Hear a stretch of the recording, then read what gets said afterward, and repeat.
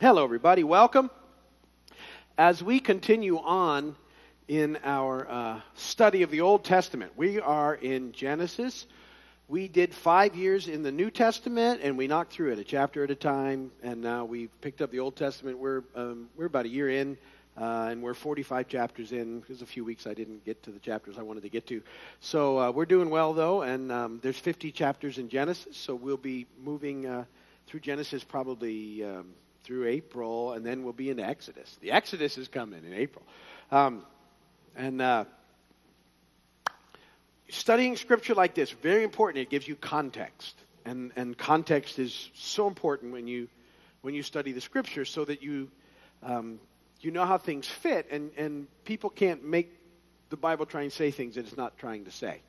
And so it gives you an awareness of those things, and it allows it all work together the way that it's supposed to. So it's very, very important to work through the text in context like this. And I like going through it this way, and I hope you're learning as we go. Now, in Genesis, I said there's things I want you to remember.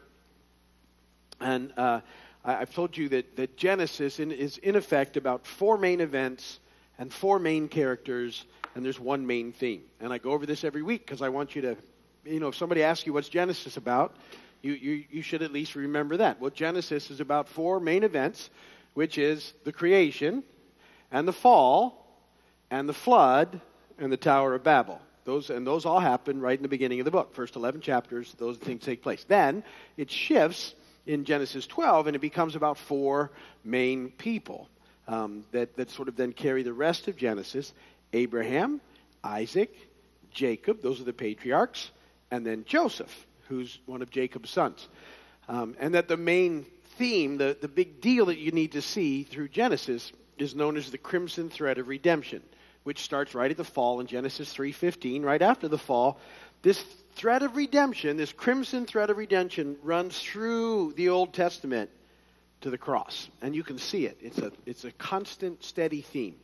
And you will see how God moves in this stream, and how the enemy fights against it, but that God always works through it. And you'll see it, through the covenants and through the kings and through everything that takes place. This thread is fairly evident, leading us to the cross, which we're, now it's Easter Holy Week.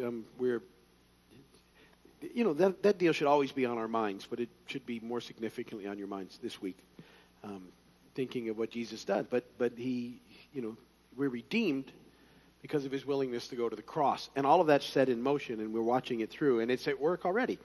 And the patriarchs have started the process, and, it's going to be through them that the Messiah comes, ultimately, and the lineage is in place.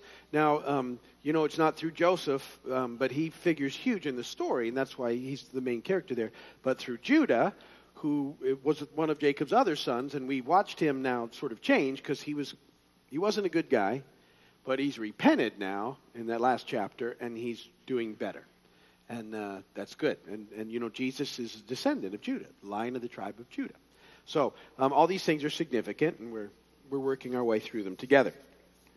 And today we're in Genesis 45. And, in the story, now the brothers still don't know that Joseph is who he is. They don't know that it's Joseph yet. They just think he's a ruler in Egypt, and they've had several encounters with him now. And Joseph has used these encounters to see if his brothers have changed at all, if they're any different, if they've repented. And in effect, that's what they do. And we see it happen in all the brothers, and particularly we see it in Judah, who was sort of one of the ones that was spearheaded selling Joseph into slavery all those many years ago when he was 17. And now, when the other brother, Benjamin, sort of was in trouble, because of what was going on in this whole scenario, Judah steps up and says, no, take me instead. And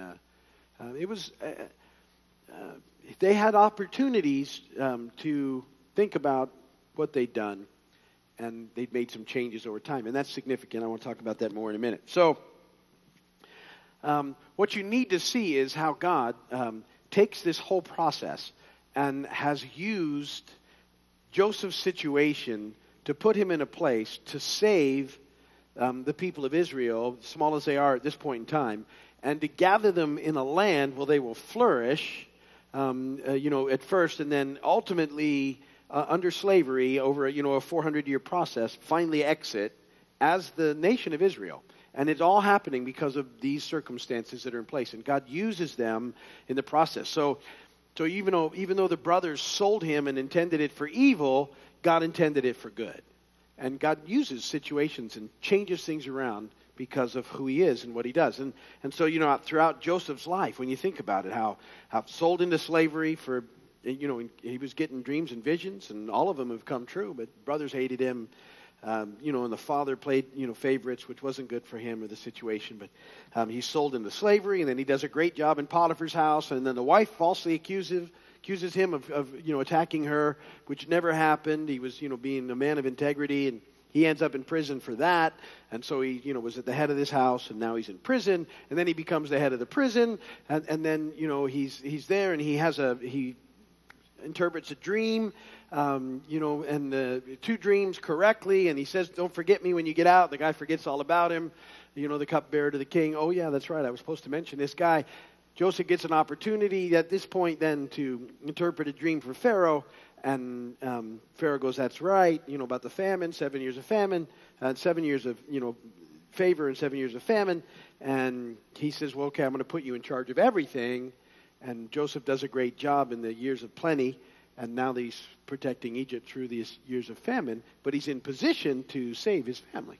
And God has used all of those circumstances to make this happen. So, that's where we're at. Let's look at Genesis 45.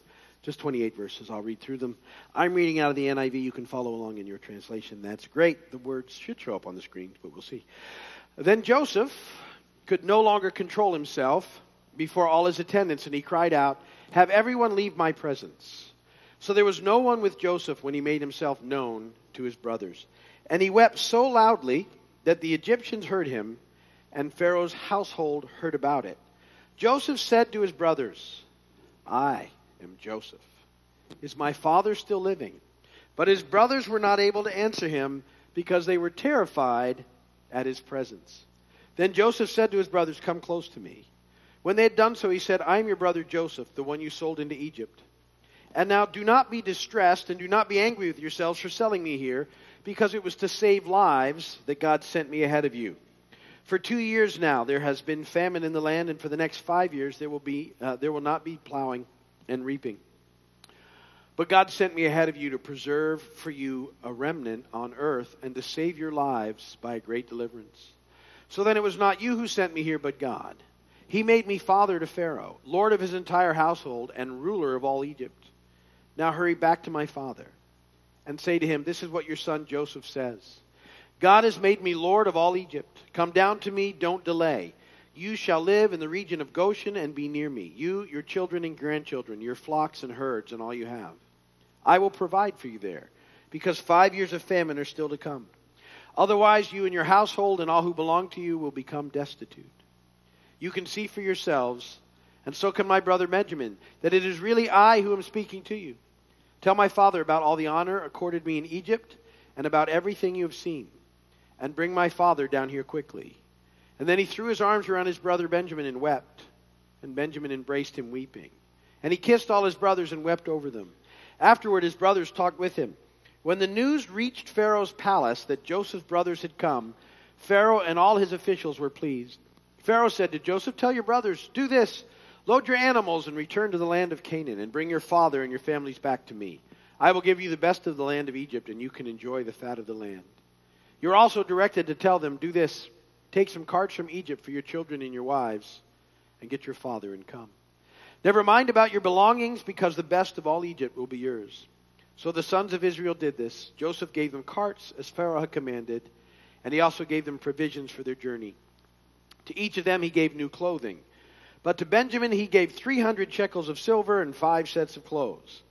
And this is what he sent to his father: 10 donkeys loaded with the best things of Egypt, and 10 female donkeys loaded with grain and bread and other provisions for his journey. And then he sent his brothers away. And as they were leaving, he said to them, 'Don't quarrel on the way.' So they went up out of Egypt and came to their father Jacob in the land of Canaan.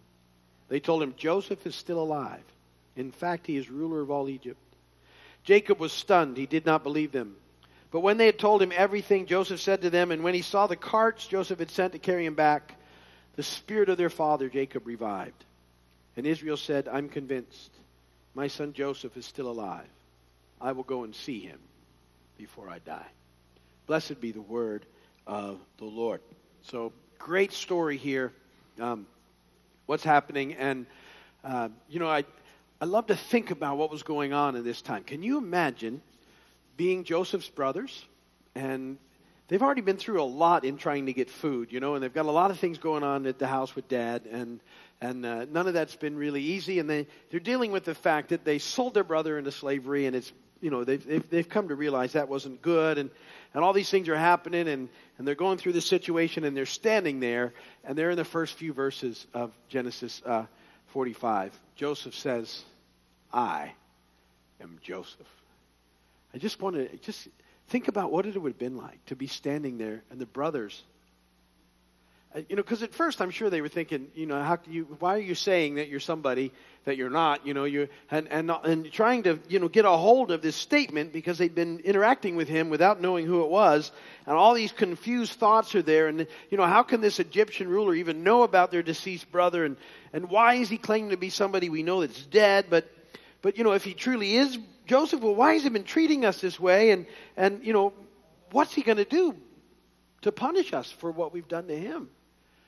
You're trying to go through the process of what it would have been like just to be standing there, and how all those thoughts would have been racing through their brains. They were speechless, it says. And I think it was they would have, all of them would have at that moment been standing there realizing how guilty they were, and they were standing before sort of a righteous judge at that moment, and it was all on them, all at the moment. But two things start to happen that hopefully begins to encourage them. First, he says, hey, come closer. And that would have signaled to them that something was different, because remember, Egyptians kept a distance from the Hebrews. And if he truly was an Egyptian, he wouldn't have had them come closer, as he did. And he was just weeping. Joseph was weeping uncontrollably. Again, we've seen this happen, but he's crying in their presence. And it's the third time he's wept because of his brothers. But this, the other two, he kind of excused himself and hid. This is public. And he speaks to them again. And he identifies himself again as Joseph, and then tells them what they did to him. So they know that this is him. And it also takes that horrific secret that's been in the darkness all this time, and now it's up in the light. It's public. It's no longer, it's just taken everything out of that whole thing. So that's a significant encounter that's happening there. Then in the next few verses, in 5 through 8,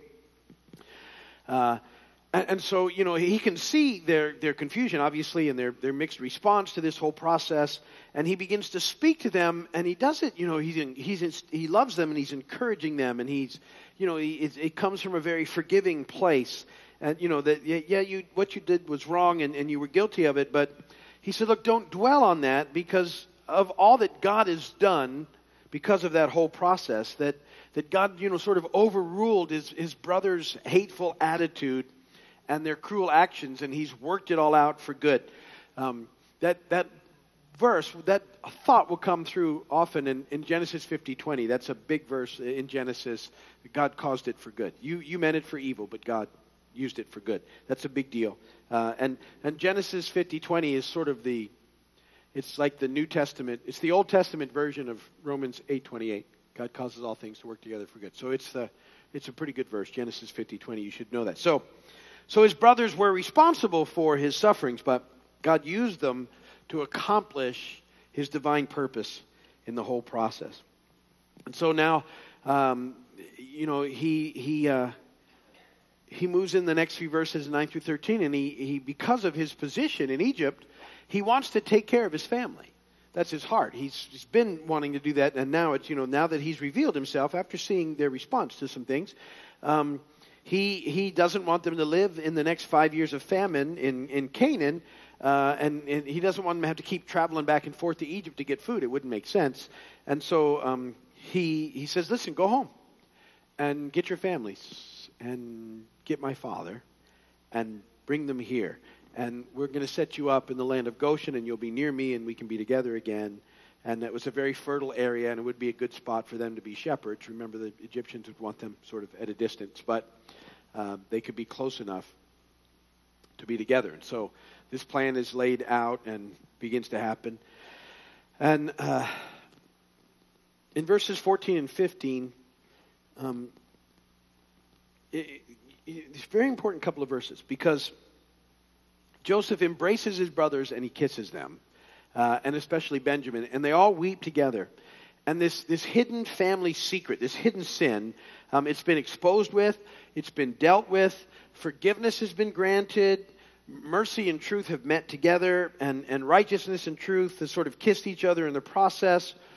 But all of that is possible because of Joseph's attitude, and because he's the one that suffered, but he's triumphed over it.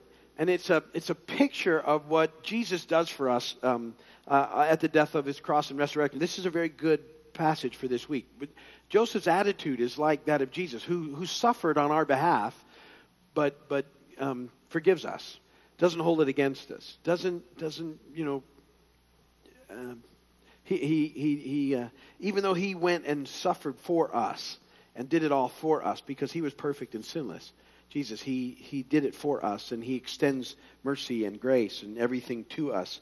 And so, in effect, what happens is it's a very similar picture. Joseph also goes from suffering to glory in his whole situation. From the prison to the throne was Joseph's path, and it's a picture of what happens with Jesus, who goes from suffering to glory, and from being set free and to the throne. All those things happen, and then Joseph shares his wealth and glory with others, and that's what Jesus does with us. So it's a picture of those things happening.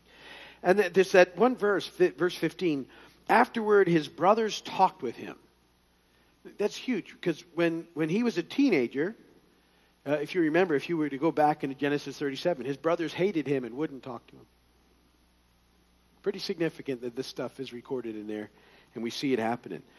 But now that they've been reconciled, they've been forgiven, this communication is possible. And you would imagine that they've apologized at this point, and they've been updating him. They've updated him now on what's happening with the family and about their father, and so they've been restored now, and this fellowship is happening once again between the brothers, probably in a way that it hasn't, if it ever had, because they've hated Joseph. They hated him bad enough they sold him into slavery. But this is big, because Joseph forgives them, but remember, he's given them an opportunity and some time to demonstrate true repentance. And those two things are big with forgiveness. And I like to see, because now, he's trusting them now with responsibility. They proved themselves over time. And this is a big deal about forgiveness. Because you think, that's a big deal, what Joseph has forgiven his brothers. That's not really easy to get to. You think if someone who was supposed to take care of you sold you into slavery, you might have a little bit of trouble saying, oh, okay, no problem, good. Right? Do you get it's a pretty significant deal? Well, forgiveness is a difficult thing. However, here's how it begins to change. Forgiveness, God commands us to forgive. And so you think, well, this is where people get in trouble with that. They go, well, no, you don't know what these people have done to me. I'll never forgive them. And the problem with that is that that just hurts you. See, there's no freedom in there. There's no life in there. And so when you allow someone to sort of, even though they've wronged you horrifically, if there's not forgiveness, they still have that over you as well. And so forgiveness is commanded. God says, you forgive them. And then what that means is, forgiveness means, okay, I'm gonna just trust you with whatever I think would be, what I would like to do, but I'm just going to give it to you, and you're going to take care of it. Now, but forgiveness doesn't mean that you just immediately let someone who's wronged you wrong you again. It doesn't mean that you don't know that a wrong has taken place. See, some people want to, they sort of want to tie forgive and forget together. And they don't. God can do that, but we can't do that. It didn't say Joseph forgot what they did. He said, it says he forgave what they did, but he didn't forget. He knew what they did, and the harder you try and forget something that's happened to you, the more you remember it anyway. So that doesn't work. But here's what happens. Through this period of time, they've had opportunities to demonstrate the fact that they had changed. And that's why all this has been going on, the back and the forth and the things and the put the money in and take the money out and here's the brother and what are you going to do? He wants to see if they've changed. His forgiveness wasn't based on that. He was already forgiven them. But if he was going to engage in relationship with him again, they needed to demonstrate repentance. And this is where people often sort of struggle because what a lot of people want, if they've done something to you, they want you to say, and you say you've forgiven them, then they want things to go back to the way they were without demonstrating repentance.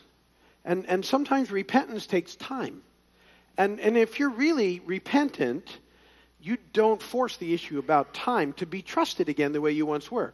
So if someone has wronged you, you forgive them, but that relationship may not be restored ever unless that person's repentant and they can demonstrate that you can trust them again. That doesn't mean you don't forgive them. And don't let them tell you, well, you don't really forgive me. Yeah, I have forgiven you. I don't trust you. And that takes time. And if you want me to trust you again, you're going to have to get that. Or it's not going to happen. You can't rush that process. That's a process. And it took time in this picture. Some couple of trips. And he needed to see it. Needed to be demonstrated that there was an actual change. And it was significantly demonstrated what Judah did when he said, take me and not Benjamin. I can't do it. With Judah, he said, I can't do it to Benjamin. I can't do it to my father. Take me. Huge change. Because of that, he could trust them again. And so the relationship was restored at that point. But you need to make sure you connect those two things. It doesn't mean you haven't forgiven someone if you don't trust them yet. It just means they haven't earned your trust again. So, he trusted his brothers, and then they sold him into slavery. He didn't trust them. That's pretty that's wise. And I don't know what point he forgave them, but I think he probably forgave them almost immediately. And now there's an opportunity. There they come, sees repentance. Okay, now I can trust you again. Now the relationship can be back the way it is. But just know those two things. So even though if someone has wronged you, even as badly as Joseph been wronged, maybe even worse, you still forgive. But you don't have to. It's not on you to make that relationship right. Just you and you to extend forgiveness. They have to demonstrate repentance over time. And if they're not willing to do that, they're not really repentant. They're just not. They just want back. And you don't need to. It doesn't mean you haven't forgiven.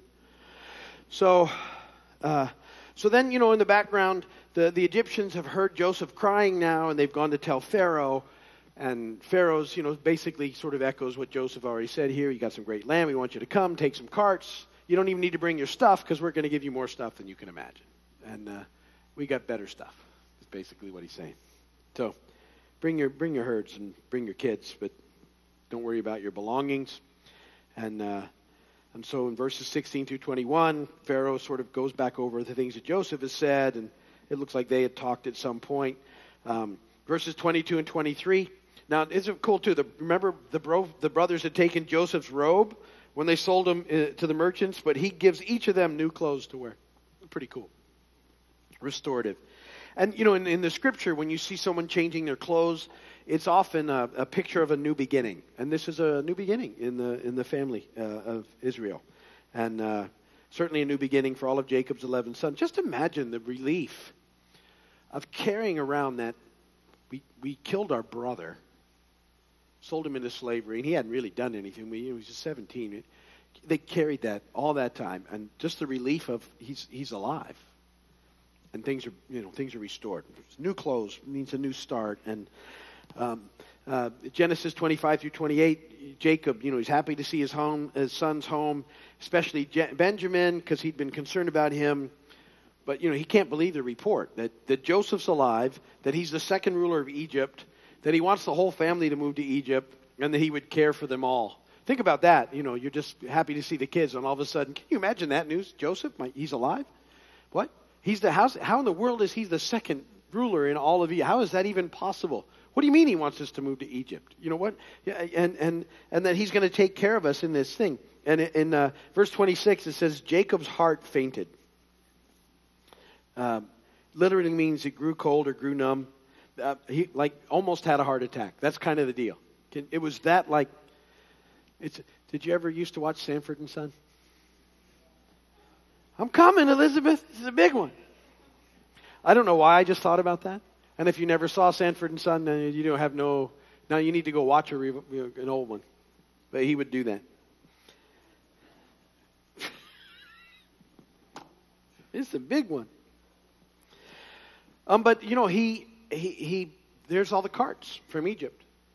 That there's no way they could have come back, and so he sees this happen, and he's sort of revived in spirit. He's 130 years old when he goes to Egypt. Jacob is, and he dies when he's 147. So he had 17 good years there with all his family. That's pretty cool. In the process, enjoys his Joseph, and he enjoys Joseph's kids who he hadn't met, and very, very cool. And so now everything's in place for this whole process for the next 4 centuries. Israel will be in Egypt. First they're there as honored guests, and then at the end they're suffering slaves. But God's going to mold them into the nation that they needed to be in order to do what He wanted them to do, and to keep this crimson thread of redemption going for us. So anyway, good stuff. We'll pick it up there next week. If you're watching my video, thank you. We appreciate you doing that. Come and visit us when you can. Oh, you should be here for Easter services. They're going to be really good. And invite some people to come as well. Okay, good. That's done.